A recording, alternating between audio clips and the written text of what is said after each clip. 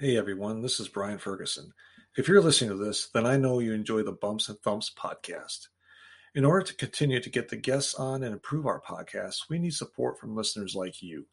That financial support helps us continue to do the podcast and get guests on that we normally would not be able to get on the show. Please go to anchor.fm/Brian, Brian, Ferguson, Ferguson, and the number 3 after, and click on the support button. There will be options there for you to make a monthly contribution. With your contribution, we can continue to conduct the podcast and ask more well-known wrestlers from the past and present that require financial compensation to be on the podcast. Again, please go to anchor.fm/Brian, Brian, Ferguson, Ferguson, and the number 3, and click on the support button. Thank you for listening to the podcast, and thank you for your support.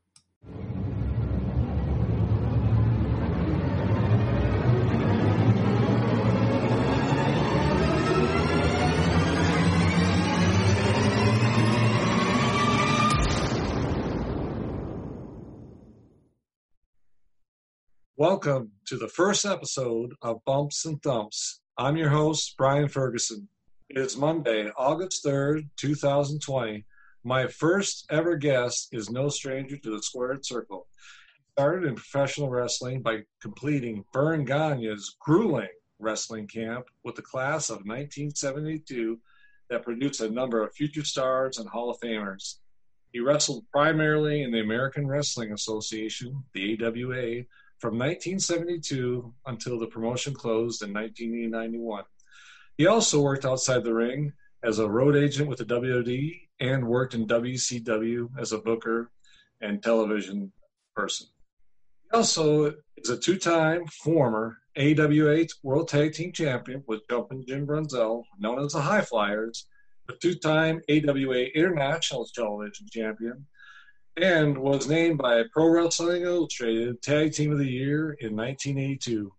Ladies and gentlemen, one half of the legendary tag team known as the High Flyers, Mr. Greg Gagne. Greg, thank you for taking the time from your busy schedule to be on Bumps and Thumps. I am so excited to be on your program, the first ever. You know, I told you I was on a podcast a couple weeks ago, and they've been on the air for 11 years. And they said, boy, we are so glad to have had you on here. And I said, well, yeah, you waited 11 years to get me?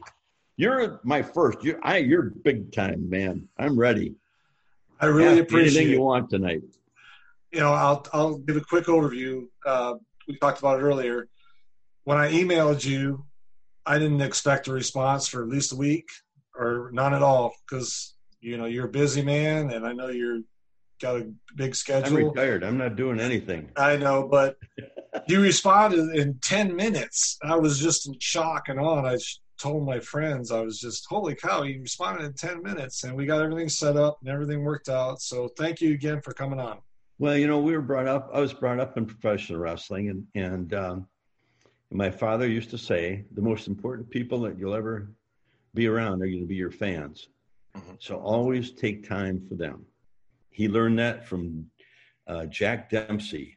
He was riding in a car with Jack Dempsey. He was refereeing one of their matches up in upstate New York, and he saw Jack always take time with his fans. And he said, I learned from him, and you know, you always take time and treat them because, you know, they're the ones that come to see you and they pay your salary. Yeah, speaking of that, first I'd like to get into being raised in a pro wrestling family and what it was like for you and your mom and your siblings.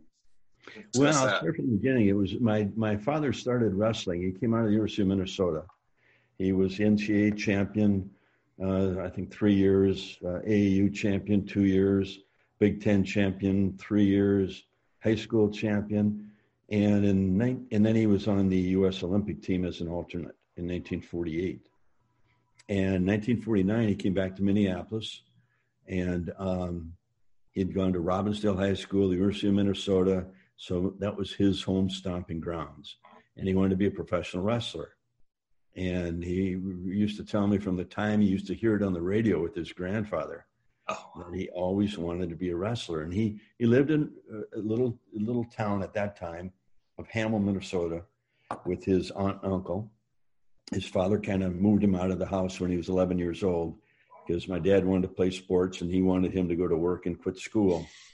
And Hamel to Robbinsdale cross country is about, 18 miles. And when we went to high school, he walked it all the time. So he'd get up in the morning, work in the barn, walk to school, come back home, get up early in the morning, clean the barn again, and then off to school. wow. So he came up the hard way, never had any money. And so he turned pro in 1949 and wrestled a guy by the name of Abe King Kong Cashy in the Minneapolis Auditorium. In the front row were three of his buddies from the University of Minnesota football team. You won't know these names, but you might recognize one of them. Billy Bye, Jim Molosky, and Bud Grant. Oh, Bud Grant. Eventually, he went on to coach the Minnesota Vikings. Yep. Bud and him played together. These were his football buddies. So Vern's in the ring, and Cashy is just hammering him.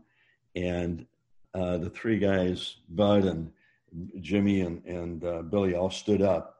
And Cashy leaned over the ropes. He said, "Sit down, punks." They all sat back down. Bud still tells that story. So Vern won the match, but the promoter said, "You know what? You're too small. We want to send you down to Tulsa, Oklahoma. You're going to wrestle as a junior heavyweight. They have a junior heavyweight league down there." So my dad bought a trailer, and my mom, dad, and I got in this trailer, hooked it up to the back of the car, and headed down to Tulsa. The second week there, he won the junior heavyweight championship. And that circuit, we'd travel from Tulsa. Sometimes he would station the trailer maybe in Tulsa for a week, and he would do down into Texas, Louisiana, and then back up. And then we'd move again down to Texas somewhere and stay there for a couple of weeks. So in 1951, he got a call from the promoter in Chicago, and all of a sudden, I forgot his name. Anyhow, he called him and he said, "Hey, Vern, we're going on network TV here. It's the biggest thing for wrestling ever, and we'd like to have you up here." So Vern, we drove up to Chicago, got in the locker room that night, and Fred Kohler, that was the promoter, and he said, "Hey, Vern, here's what we're going to do with you tonight. We're going to," this was the time in the 50s where it was Gorgeous George and everything was a gimmick, pretty much like it is today. And he said, "We're going to dress you up as a Martian and lower you from the ceiling." And Vern said, in so many words, "The hell you are." Different words he used, but "the hell you are." He said, "I'll tell you what, I've got my wrestling tights and my boots." And then he rattled off all his credentials. And he said, "If I can't make it in wrestling with those, I will quit. But I'm going to go down to the ring, and you got 30 guys here tonight. I can take them on one at a time, two at a time, three at a time. I don't care. And if I don't beat them all, I'll quit." Well, nobody get in the ring with him. So they let him go in the ring with his tights and wrestling boots. And he became the first really major star. He was like the Hulk Hogan of that era. Or Hulk was like the Vern Gagne of his era. Right. So he was telling us a story one day that there were still territories around. So they brought him and Pat O'Connor. They'd take two people off the network TV, and they were bringing them up to Buffalo, New York as a tag team. And the plane was late. It was snowing, and Vern and Pat got in a cab, and they were driving up to the arena, and they could hardly get there. And they said, "Oh my God, what's going on here in town that's going to kill our gate tonight?" And here it was for the wrestling. They turned away about 20,000 people that night. Oh, wow. And that's when he realized the strength of TV. And that's how eventually he got the AWA going. Wow. That is amazing. So he changed it all. He brought in a lot of talent he trained. And Jim Barnett, I don't know if you remember that name. He was a promoter in Atlanta for a long time. He wrote programs in Chicago at that time. But him and my dad became good friends, and Jim had a good eye for talent, and Vern saw talent and knew how to train it. And they brought in Hans Schmidt and Yukon Eric and Lou Thez and Kenji Shibuya and Mitsu Arakawa. Just a list of great names. Who's who? Yeah.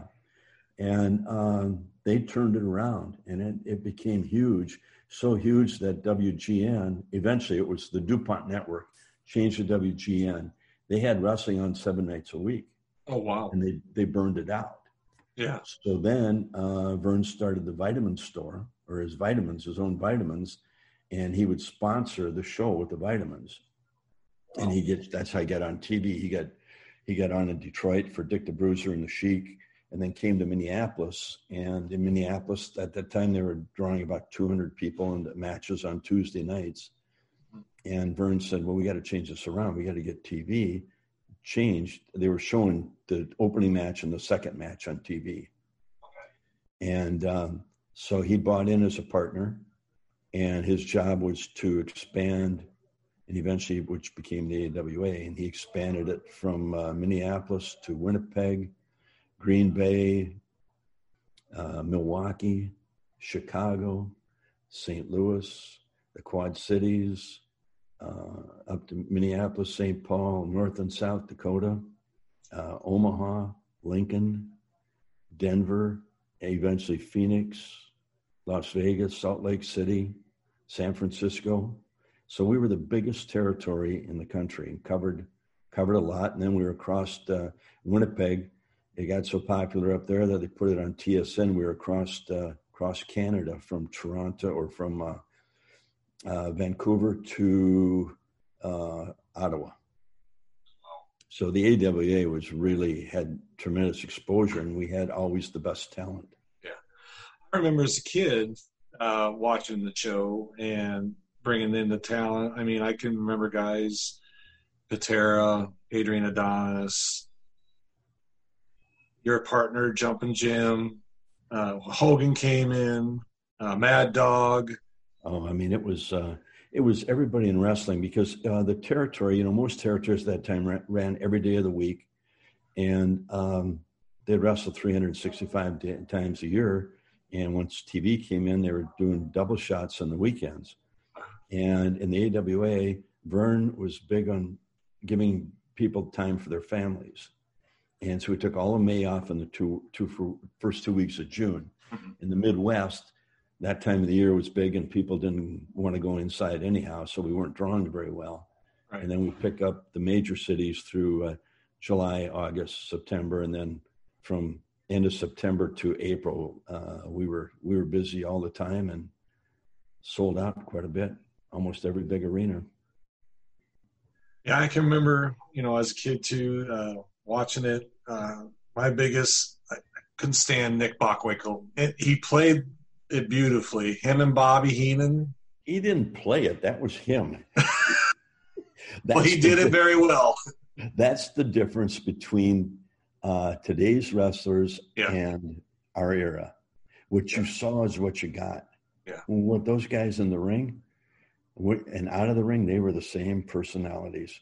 There wasn't any difference. Now today they create a personality for the individual. Yeah. And some of them can work with it and some aren't so good. I mean, right now, I would say there isn't too many in that organization, the WWE, that stand out for me as personalities. Yeah. I'll tell you right now, probably my favorite person wrestling is probably Chris Jericho. I think he's got the Jericho's from Winnipeg. He used to watch us all the time. I met him one night, and I just said, "High Flyers, man." Yeah, watched you guys all the time. Yeah, he is. So, I can't. I tried to watch that the other night, though. I can't watch that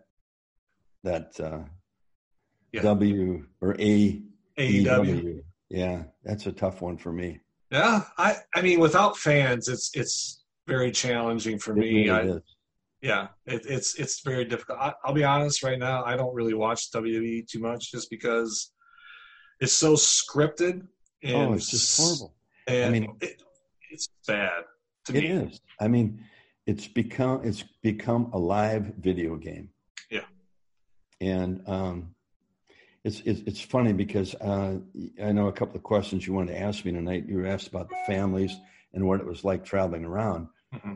Well, my dad was on the road quite a bit. So growing up, he wasn't around a whole lot. So my mom was responsible for all of us, and she did a pretty good job. Pretty good job. I would agree. And then when I got going and I got married, I mean, my wife was just phenomenal. This was a funny story. We're flying to Chicago, Jim and I, and we're up in first class. Everybody at Northwest knew us, and we had the cards, and we had so many miles that they just put us up there all the time. And I had played football with Jim at Minnesota. That's where we met our freshman year. And so we get on the plane, and this gal gets on, this blonde and this other blonde, and he said, "Mary, how are you?" It was Mary Graziger and her girlfriend, Mona. So they sat up front with us and talked to us. They were flight attendants, and they were flying down to Miami. So we talked for quite a while, and we got off the flight, and the next thing I knew, geez, I never got her phone number. I'd really like to take her out. Yeah. It took me a month. Her name was Graziger, and I couldn't get it spelled right. It was Graiziger. So my sister flew for the airline. I said, "Hey, you got to do me a favor, Donna. Look up this Mary Graziger. See if you can get a phone number for me." So she finally found her, got a phone number, and I called her, and we went out. And my dad said, "Wait, who you went out with?" And I said, "Mary Graziger." "Is that Cue Ball's daughter?" I said, "Cue Ball? I don't know." So finally met her father, and his nickname was Cue Ball. And it turns out that he went to the University of Minnesota. He was ahead of my dad. He was kind of a senior when my dad was a freshman. And he won more athletic letters than anybody else at the University of Minnesota. He still holds that record. Oh, wow. And so my mother-in-law, then she goes up in the attic and she finds this old program from 1943 from the University of Michigan. We open the second page, and here's Vern Gagne and Bob Graziger on the page in their football uniforms, right next to each other with their bios on there. Wow. Isn't that unbelievable? That is an amazing story. That is an amazing story. So my wife took over for me. I said, here, it's a tough life. I'm on the road. She said, "Hey, you bring home the money. I'll take care of the banking. I'll take care of the kids." She got the kids to their sporting events, 3 kids, JP, Gail, and Peter, and she did a phenomenal job. JP ended up getting to Notre Dame on an academic scholarship, was recruited for baseball, football, and hockey. Oh, wow. He got there, got drafted by the Colorado Rockies. Phenomenal. My daughter went and played basketball at Northern Colorado, and then my youngest one, Pete, he played baseball up at North Dakota. And she was responsible for, I coached him a lot. In the summertime, I took off a lot. Yeah. And as we got established, you could kind of pick your dates. So I coached football and baseball for both the boys. And my daughter played basketball, tennis. What else? She played softball for a while. Did a lot. Yeah, they did a lot. My wife got them to all these practices, and she was phenomenal. Just a wonderful lady. Miss her a lot. Yeah, I'm sorry to hear that. She fought pancreatic cancer for about almost 4 years, and we lost her a year ago last March. And we'd have been married. This year would have been 42 years. So sounds like a very wonderful lady. Yep. So that's what it was like being raised. Growing up, I mean, it was tough going to school, and I went to a Catholic school, and this is kind of funny, we'd get our report cards, and the priest would come in and give the report cards. So I'm about 4th grade.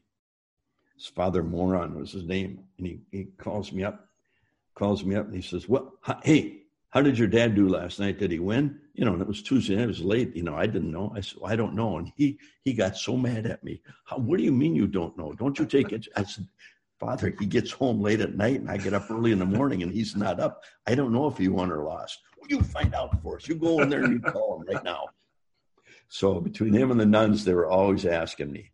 And then, of course, the older kids in the school, they would always tease me, and, had to defend myself quite a bit. Yeah. So my father started me at a real young age, wrestling downstairs with him and teaching me balance and leverage, and pretty much I could handle myself. Yeah, that would probably be very challenging, having a dad that's well known and famous, and then getting picked on and stuff. Yeah. And yeah, I feel for you. You learn you better be tough. Yeah. Okay, let's talk about the wrestling camp when you went through with Jumpin' Jim and Ken Patera. Well, Vern had, over the years, we counted, Vern had trained 144 wrestlers. Wow. 99% of them ended up being main event wrestlers. Mm-hmm. Our camp, here's some of the guys he trained that probably people will know: Blackjack Lanza, Blackjack Mulligan, Larry Henning, Ole, Gene, and Lars Anderson. Oh, a lot of people wouldn't know that. I didn't know that. Sergeant Slaughter, Ricky Steamboat. I helped Ricky quite a bit. I was training them at that time. Our camp had Ken Patera, Ric Flair, Jumpin' Jim, the Iron Sheik, Bob Bruggers, and myself. And the only one that didn't make it was Bob Bruggers. But Bob had started late. He was about 31 when he started. He had played pro football. It was a little harder on him. Yeah. And he had a lot of injuries from football and was getting a lot of them in the ring. But Vern ran a camp that everybody went through. It was 6 hours a day, 6 days a week. He had this old barn, no windows in the barn, ring set up, one light bulb over the ring. We started, because Patera was in the Olympics, so when we came back from the Olympics in 72, it was middle of September, we started training, and we went until the last week in January. Oh, wow. And we're out in that barn in Minnesota, and it's like 15 below zero. Cold. And we had to build up. We started out with free squats. Now there was 100 guys that came to the camp. And after 20 minutes, there were 6 of us left. Oh, wow. I mean, they start out with free squats. They're called Hindu squats. It's a little jump in the squat. Mm-hmm. And we did sets of just 4 sets of 25, but we had to build up to 1,000 nonstop. Oh. It'd take us a half hour to do those. Yeah. So we did an hour of calisthenics. Then we got in the ring and we did another hour of calisthenics in the ring where we'd stand on our head in the turnbuckle, no hands, and you'd have to roll on your head to build your neck up. Mm-hmm. And then we'd sit on each other's back. Like I might get, Flair at that time was 290 pounds. Patera was 340. So Jim and I would usually team up.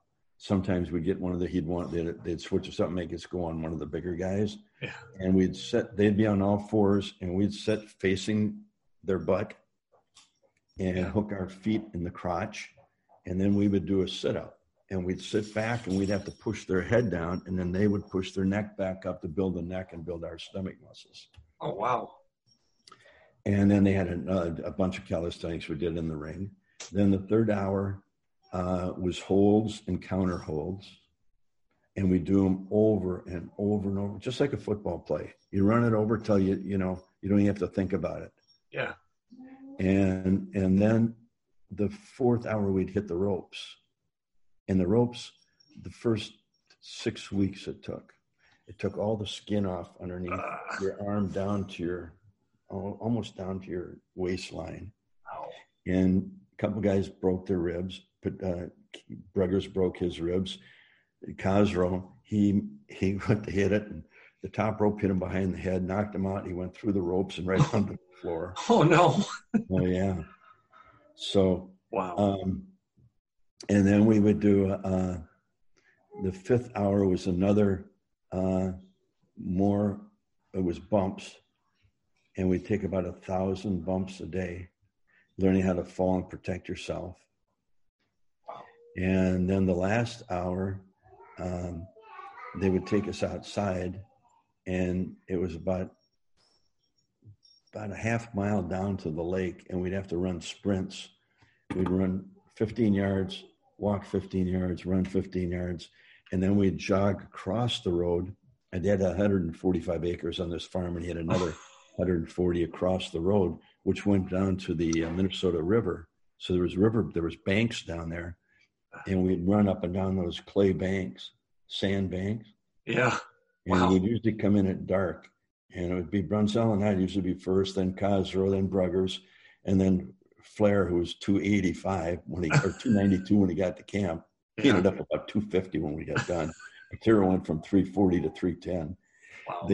They'd just be barely their step and then throwing up. And we did that 6 days a week. Then we had to go work out with the weights when we got done. Oh, wow. So as we progressed and we got better, now we're into January and it is 15, 18 below zero. Yeah. And they had this drill. They put one guy in the middle of the ring and then the rest of us be on the outside and one would get in with them. So if I'm in the ring and Brunzell's the next one in, they would call tie up, headlock, 2 tackles, hip lock, cover him, kick out. He'd call all these things and you'd go 3 to 4 minutes with each guy. So you're in there for, anywhere from 15 to 25 minutes. Later on, we built up to 30 minutes. And so then I'd go through each guy, would come in and do that. And then I'd get at the end of the line. And then your sweatpants and sweatsuits would start to freeze on you. And then you get to the front of the line.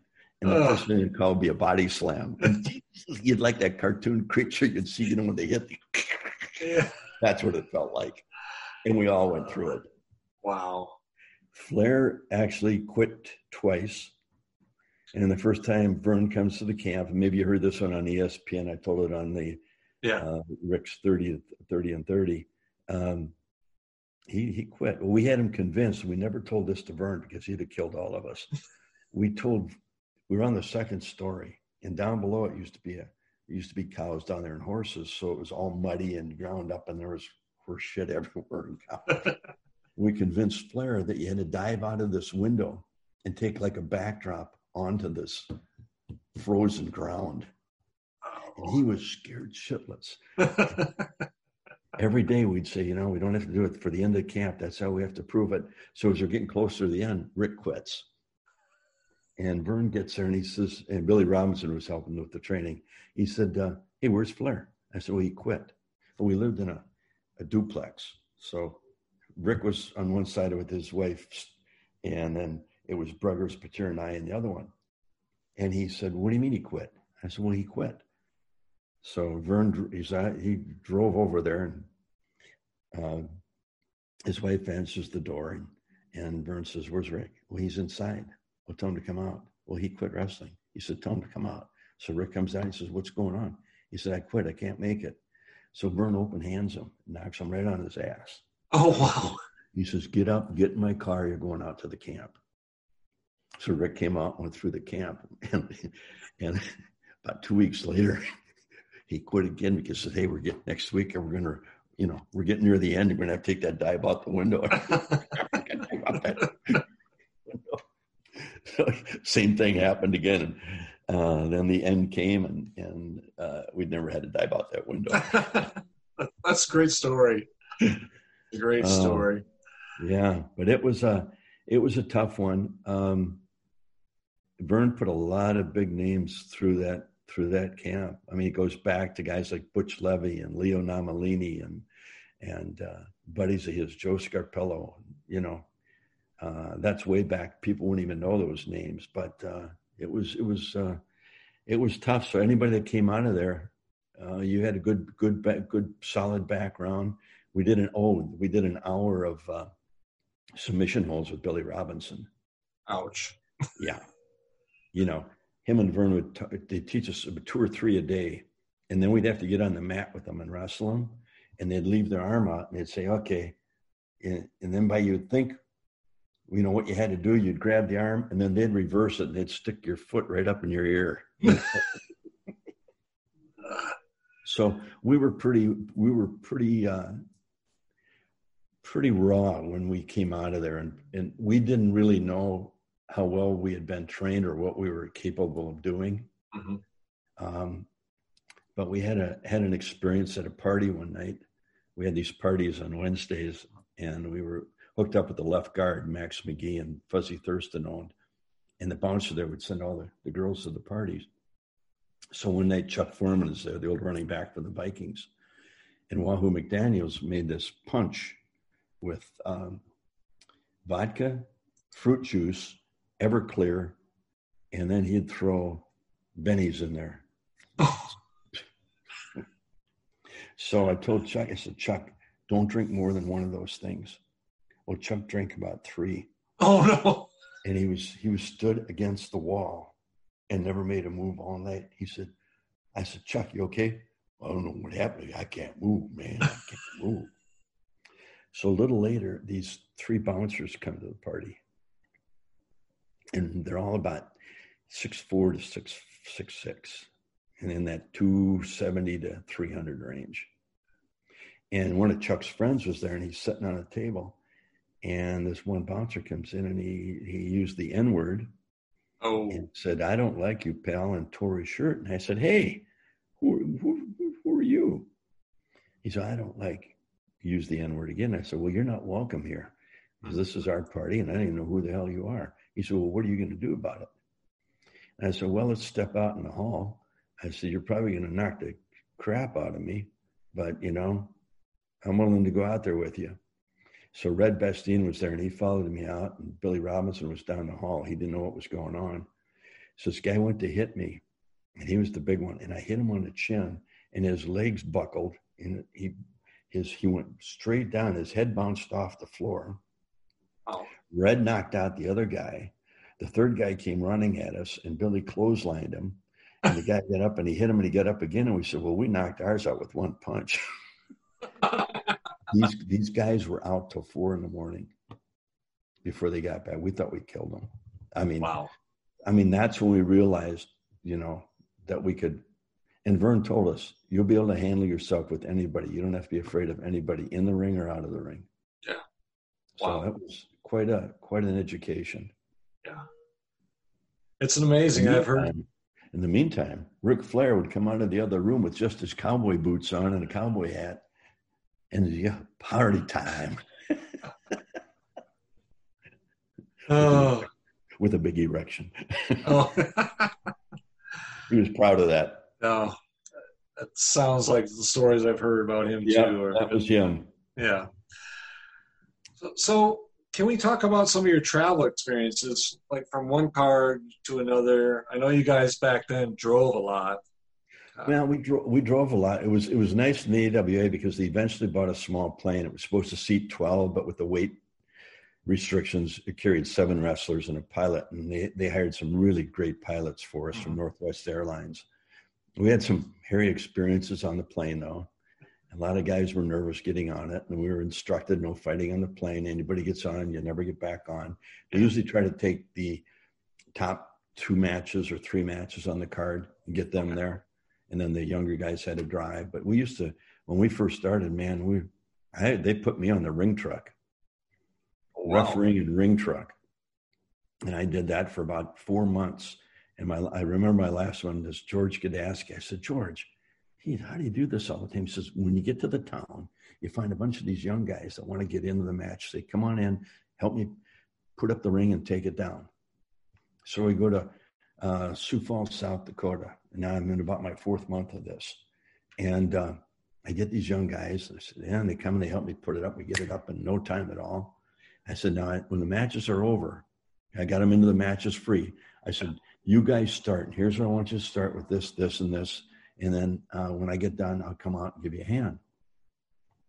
So I'm back in the locker room, and I had refereed all the matches. It was like 100 degrees there. And Dick Byers is in there, the Destroyer. Yeah. He says, man, you look like you need a beer. So we sat there, we drank. He says, you got any help out? I said, yeah, I got guys working on the ring. Well, good job. So we sat there and talked a while and drank a couple beers. I go out. The kids had left in the ring and never got taken down. Oh. So I'm there till it took me like 2.5 hours to get the ring down. I drive back. I get in at 6 a.m. Wally Carbo calls me and he says, hey, pal, you got to drive the ring up to Winnipeg tonight. I said, Wally, I haven't even been to bed yet. I'm an hour sleep. I can't make it. well, pal, you got to drive up there. And I said, I can't, I'm done. So then my dad called me chewing my ass. I said, hey, I've only had an hour's sleep. I'll never make it driving up there. So that was my last 4 months on the ring that I did. So he wanted me to learn the business from the ground up, and I did. That's an amazing story. The question you asked me, I got off on a tangent there. That's okay. No, then traveling town to town. It was, the road trips. It was tough. I remember Jim and I made one to Springfield, Illinois from Minneapolis.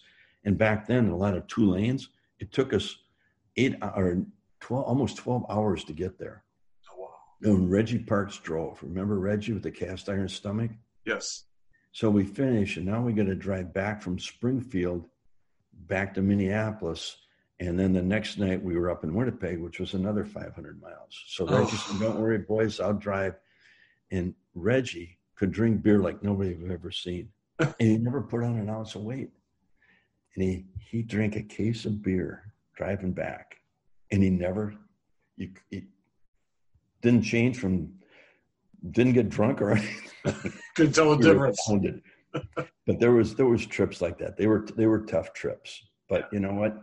That's where you learn. You got to talk, we got to talk about our match. We talked to the experienced guys that we were driving with, and they would give us a lesson on what we did and what we did wrong. And it was in the camaraderie, Yeah. We were always with, good guys and bad guys drove with them. Right. So I remember one night, the first night I got a match. It's Ric Flair and I in Peoria, Illinois. And we're the first match. And Ray Stevens is there, and Nick Bockwinkel, and all the top guys. And they want to watch the match. They want to see what the 2 rookies can do. And we go out there. 2 minutes in the match, I body slam Rick, and the ring caves in. He goes right through it.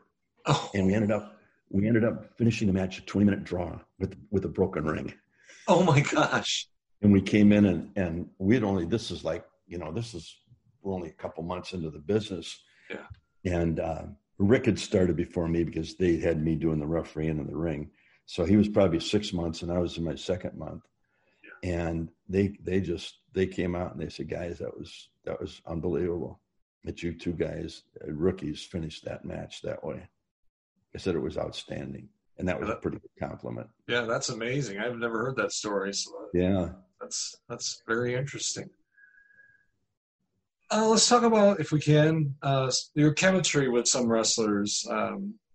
We watched matches with you and Ronnie Garvin when you were tag teaming with Jumping Jim, and you had Crusher and Bruiser, or when you guys. It was funny because we were really fortunate, in the AWA, because all the top talent wanted to come there and wrestle because they didn't have to go 350 times a year. They had time for their families, and they made a really good living. If you were main event and you were winning a lot, you could make a really good living, but you had to be in that top spot. So you earned it. And I remember the first time Jim and I had a big shot was in Denver, Colorado. And in Denver in January, they always had the rodeo out there. So they moved it from the auditorium to this big rodeo ring. And it was a big stadium. I mean, the people sat a long ways away from me, except the ones on the bleachers. And we were wrestling Lars Anderson and Larry Hynemi. And, Lars Anderson was Larry Hynemi. Lars Anderson and Buddy Wolf. Okay. And they were the number 1 contenders. And we knocked them off that night. Oh, wow. And going back to the locker room, they jumped us from behind. we had a pretty good fight. So eventually they said, well, let's give the young kids a shot. They gave us Nick Bockwinkel and Ray Stevens in Peoria, Illinois. So Jim and I get down there, and we're in our third year in wrestling. Jim had gone to Kansas City, wrestled down there for a while, and when he came back, they teamed us up. I don't think anybody really gave us any big chance of going very far. Yeah. But that kind of woke them up. And we get down into Peoria, and it was in a high school gym. I can't remember the name of the gym. Boylan? No, was Boylan, either Boylan or Ridgemont. And it seated 4,000 people. And we're in the summer, and people don't come in the summer. Yeah. It was full.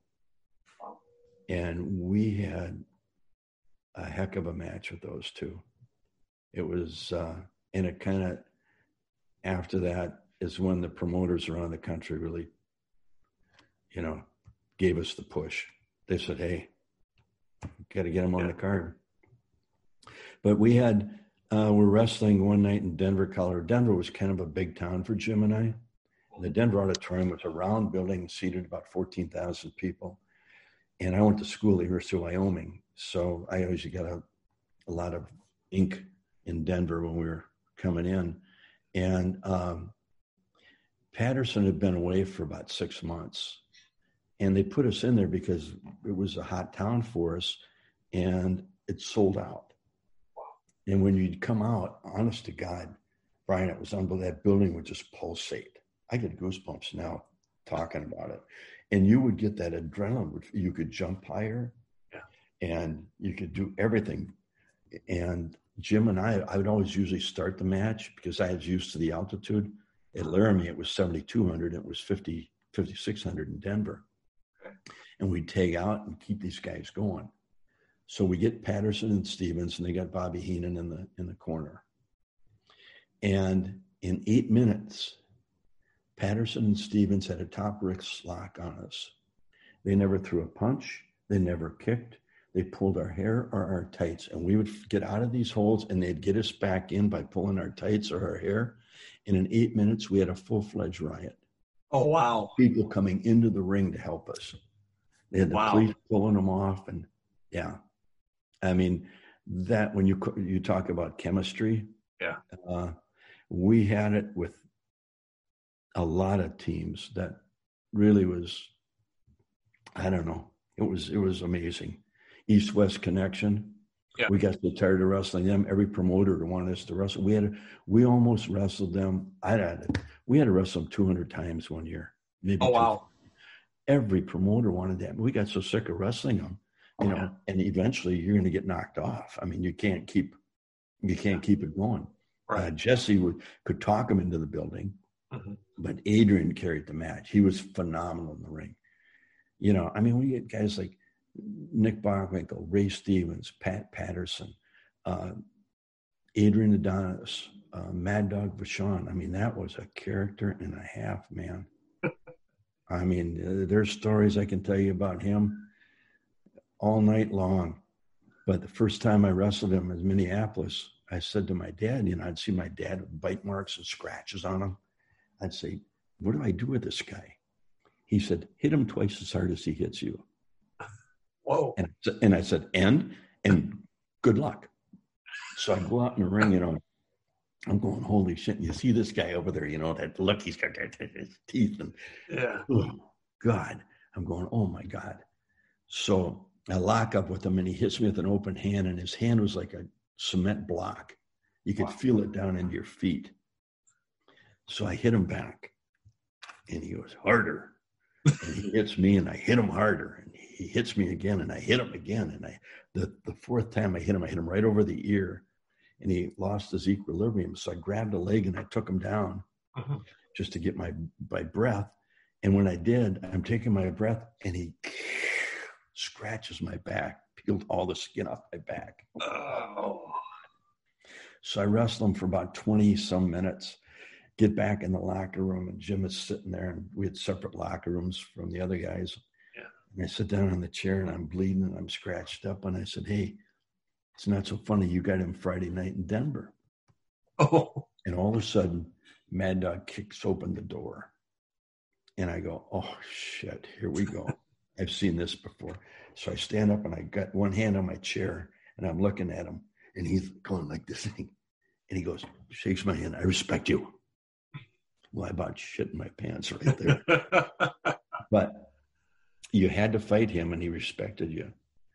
And so the following Friday, Jim has him in Denver. And Jim says, hey, what do you do with this guy? I said, you're asking me. You were laughing at me last week. I said, all I can tell you is what Vern told me what's that? I said, hit him twice as hard as he hits you. And he goes, and I said, and good luck. So he gets in the ring, and Mad Dog backs him right into the turnbuckle, and he hits him. And Jim hits him, and Mad Dog hits him, and Mad Dog said, harder. And Jim hits him hard. Harder, harder. The third time he hits Mad Dog right on the chin. Mad Dog grabs him with that finger of his in the mouth, whips him around, fires him out of the ring. Jim hits the floor, and he said, knock the wind out of me, and I see this shadow, and it's Mad Dog. He jumped off the apron, both feet onto my stomach, and all the air went out of me. Oh. Then he grabs me by the mouth again, throws me back in the ring, and he scratches my back, puts a reverse chin lock on me. I can't breathe, and he goes, not that hard. He got back in the locker room, and he was bleeding and I'm laughing at him. I said, hey, there you go, pal. Wow. That's an amazing story. Yeah. But I mean, there was Bobby Heenan. He was probably one of the top 5 performers of all time. Yeah. He was the only guy that could manage guys and not only establish his team or whoever he was managing, but also himself. And then in the ring, he gave the people what they wanted to see. Man, he was unbelievable. The weasel suit. Yeah. Oh, that was written up here just a few weeks ago in the paper. Oh. One of the writers here said they had the top 3 major events that were ever in Minneapolis. We had the Super Bowl there, and we've had a lot of stuff, the World Series. Yeah. And the weasel suit match was like number 1. Oh, wow. Yeah. So they wrote a whole article on it and showed video of it. Wow. It was an interesting, it was Jim and I also get to wrestle, outside of the AWA. Mm-hmm. They brought us down to Atlanta. Jim Arnett brought us down there. We were supposed to wrestle Bob Orton and Dick Slater. They were the Georgia champions. Okay. So they wanted to build it up. They wrestled every week, so they built it up for a week, and the second week, then we were going to wrestle them for the championship. Mm-hmm. So our first match, we're in Columbus, Georgia, and we're on the second match, and we've got Dr. Jerry Graham and Rip Hawk, and they're 2 old timers, and they're kind of at the end of their deal. Well, we had a match with them about 22 minutes, and we had the place rocking and people standing. And we came in, and the promoter or the booker at that time, I forget what his name was, he said, what are you doing? I said, what do you mean? What are we doing? We're having a match. Well, you tore the place down. Nobody can follow that. And nobody could follow that. Right. And he got pissed off. So he made us wrestle Jerry Briscoe and Bob Backlund the next 2 weeks in clean matches every night. So we went into Jim Barnett, and I said, hey, Jim, you brought us down here to wrestle Orton and Slater, and they got us wrestling these guys. I said, we're making no money. I mean, we're in Denver, and we make in Denver what we make here in a week. I said, in St. Louis and Chicago and Milwaukee. Well, he's my booker, and he just said that you guys stole the show, and we can't let anybody steal the show over our talent. So we said, well, we'll finish up. We'll head home. Yeah. Wow. It was, but we were trained right. And, our job was to go out there and everybody, the one thing I always tell people, we watched every match. We tried not to duplicate any match ahead of us. Right. And we always wanted to make sure that people got their money's worth. That's all we wanted to do. We weren't in there for any egos or anything else. It was, it was strictly that. I hear now that, a lot of it is scripted and, how was the matches? I mean, did you guys just go over a brief overview of everything? Hey, let's just try this or anything. You don't like even talk to your opponents. No? No, not back then. Yeah.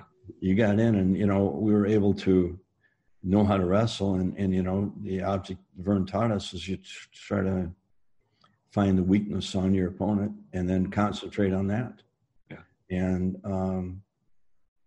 You know, we got ourselves established. I mean, there was, Yeah. you knew the outcome, but everything else was done in the ring.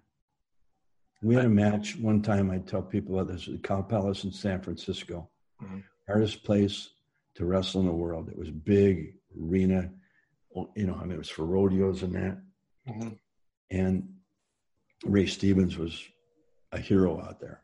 Yeah. And we were wrestling Tito Santana and Rick Martel, and we were the tag team champions. And we're going out, and there's 3 matches after us. Bockwinkel's on the card, Stevens is on the card, Blackwell. I mean, I think we're maybe the second for, there was 2 main events, and we were one of the main events. I don't know. Mm-hmm. Yeah. So we go out, and as Martel and Santana walk out, the people are all going, bullshit, bullshit.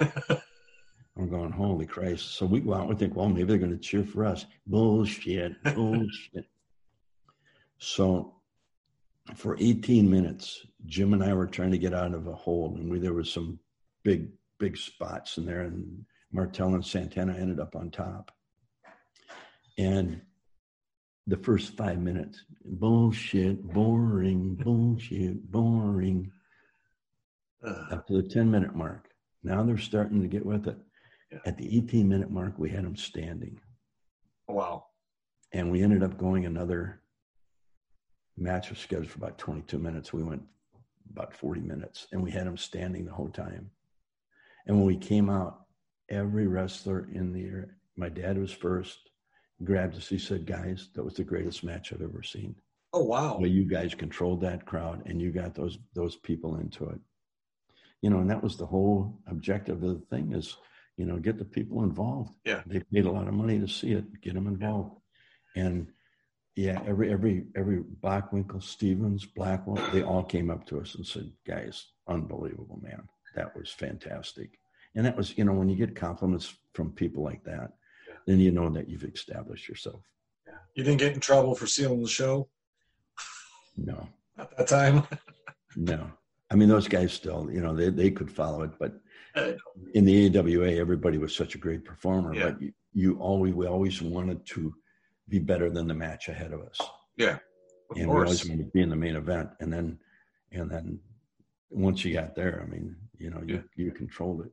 I mean, we had sensational matches with Baron von Raschke and Mad Dog Vachon, who, you know, they look at us and look at them, and holy Christ, people. Yeah, I mean, when I was a kid, I would watch those, and you had the who's who in wrestling. Yeah. I mean, it was, and honestly, go ahead, Greg, I'm sorry. Roddy Piper got his start. Nobody knows that in the AWA. He wrestled out of Winnipeg, but he was just a rookie, and he was getting hammered by everybody, and they sent him out to Oregon, and that's where he got his first big break. But he was, Roddy Piper, and Vern found him. You know, every time we throw out some of these names, I keep thinking, God, that's, you know, one of the guys Vern found and worked with. I didn't know that about Roddy Piper. That's interesting. Yeah. So what about working with maybe the Sheiks? How you guys look like it was. Oh, you mean Sheik and Blackwell? Sheik and Blackwell, and then when Patera came in there, I mean, that looked like just a huge rivalry. And it was. Blackwell was he was an interesting cat. You know, he was big, 400 and some pounds. I remember the first time I wrestled him in Rockford, Illinois, in a single match, and it was jammed, and it was in August, and it was hotter than hell, and they had those gym lights, and I'm in the locker room. I'm laughing. I said, 15 minutes, I'll have this guy's tongue. He'll be stepping on his tongue. Well, I got in the ring, and I could not control him. I couldn't get him going. He had all that weight on me. I was in the ring with him for 45 minutes, and I thought I was going to die. I came out of it. I had a new respect for him. Yeah. For a big guy, he was unbelievable in the ring. He had great timing, and if he set the pace, it was really tough. But him and Patera were really, for some reason, kind of an odd-looking team, but man, we had hellacious matches with him. The Sheik was the weak link. Really? He wasn't as good. I remember Brunzell broke his leg one night, and one of his leg drops on it. Oh, yeah. I mean, you could hear it too, and I heard him. He broke my fucking leg. And Jim tagged me out, and I said, "What happened?" He says, "I broke his leg." I said, "I heard it." Gosh. Yeah. We were. I look back and I look at that talent, and there's no way you couldn't have a good match. Yeah. I mean, if you had any athletic ability at all, in any sense of what the sport was all about at that time. It was just, we were very fortunate to be surrounded by great talent, learned from all of them. It was fun. It was really fun. Yeah, I mean, injuries, but a lot of fun. I mean, as a kid, I was always glued to the TV on Sunday mornings. I would that time slot, I'd be there. My dad didn't care for it, I'll be honest with you, but my mom would honestly distract him so he wouldn't be in the living room. He'd be doing something else so I could watch it. But I enjoyed it. I love it. I mean, it's a lot different today than it was then. Well, it's all for show. Yeah. And they take the talent and they try to create a personality. Mm-hmm. I went down and I was working for the WWE, and one night, and all I was worked with the TV people and with Vince, and I had Dusty Rhodes, Michael Hayes, Ted DiBiase, myself. We were the four wrestlers in there. The other guys were right. And the first time I go in there, I got these right. I said, "Who are these guys?" Well, he wrote for David Letterman, and he wrote for Seinfeld, and I said, "Well, what do they do?" "Well, they write the interviews for the guy." I said, "What? You gotta be kidding me." So I got through that. And one day, Vince and I are watching a match with Shawn Michaels, and Shawn was one of the guys that came to us. Yep. He was trained by Jose Lothario, but we finished him off. Mm-hmm. I also finished. I finished off Steve Austin, Triple H, Booker T, Kevin Nash, Diamond Dallas Page. They were all at WCW when I was down there, and they asked me to work with them. Well, I did not know that. And those five guys that came back one day, there was one other one there. The Undertaker. But he had only was with me for a couple of weeks. Then they let him go. So I came back and I said, "Hey, these are your guys: Steve Austin, Booker T, Kevin Nash, who else was there? Oh, I forget who it was." And I said, "They're your next 5 stars."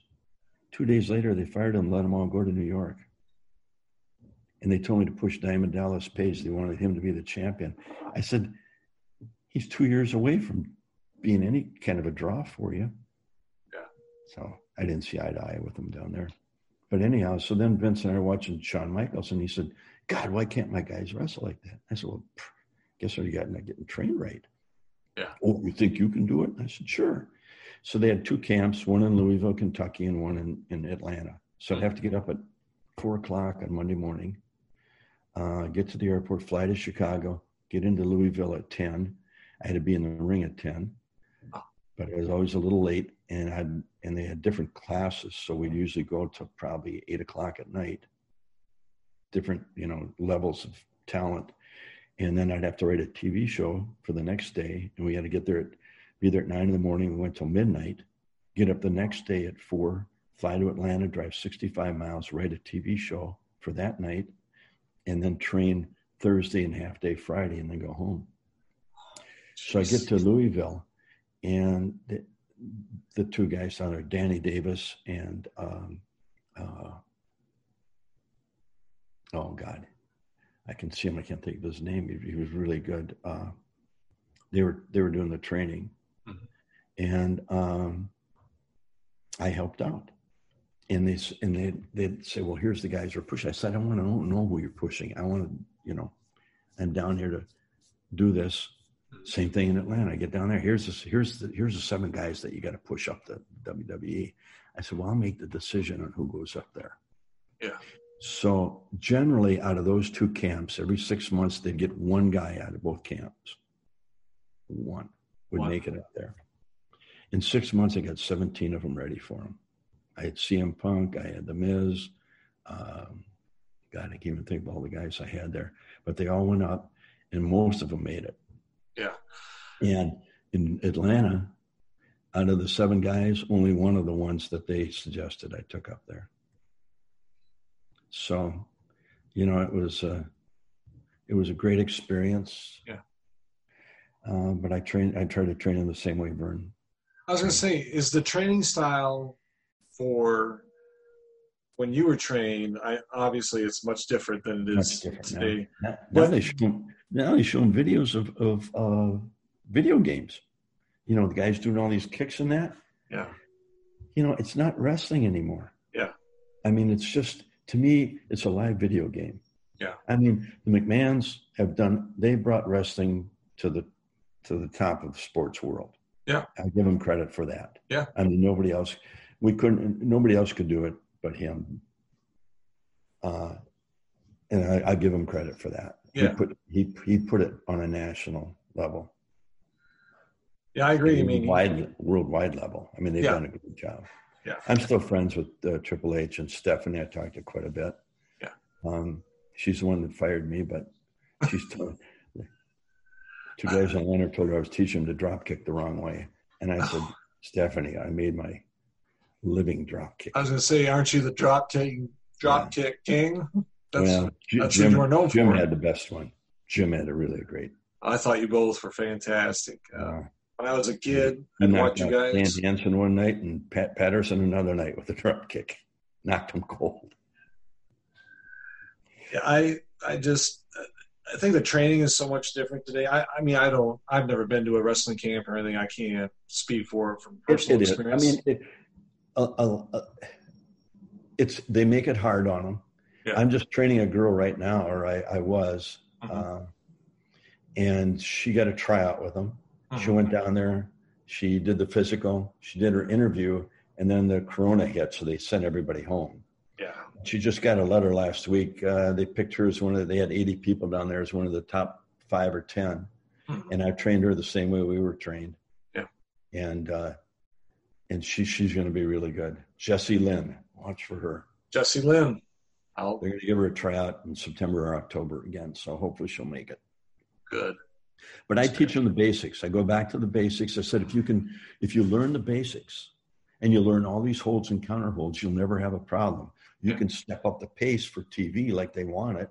Yeah. And you'll learn all that other crap from them. But if you have the basics, that's what the rest of them don't have.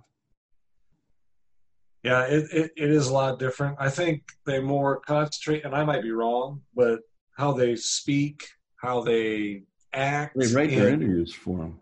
Right. I mean, it's more of the interview and how they speak than their in-ring ability. Now, I mean, most matches I've watched nowadays, they don't last more than 5 minutes, maybe 10. And I think it's because they run out of ideas, they run out of moves, they get tired out. I mean, that's just my assumption. When I was training guys and they were working on their interviews, I'd say, let's go out tonight. And I'd get about 3 or 4 beers in them. And then their real personality would come out. And I said, that's who you really are. Yeah. That's who you want to, that's what you want to project. Yeah. Is who you really are. And you've all got that in you. Yeah. It's just, you're inhibited and you're shy. You can't let it come out until you get a few drinks in you. Yeah. Miz, I worked with him. Nobody liked him down there. And I said, well, you're cocky. I said, just stay that way. Don't worry about it. CM Punk, he was struggling. He said, they won't give me a break up there. And he was pissed off. And I said, well, do your interview that you're pissed off. Talk about how they're screwing you, how you don't like McMahon. And he did. It worked. It works. Yeah. And then Stephanie was getting mad at me for not writing out the interview. I said, Stephanie, I give them a beginning and an ending, and they fill in the middle. And I want to get their own personalities out of them. Well, we create personalities. Right. And I said, that's why they don't have any of the Steve Austins, the CM Punks, the Triple H's, the Rock. the Undertaker, Flair, Yeah. any of those guys. They don't have those guys. Kurt Hennig. I trained Kurt. Kurt went through our camp. He went through Vern and myself. And Kurt, I told him one day, he said, I don't know. I said, just be yourself.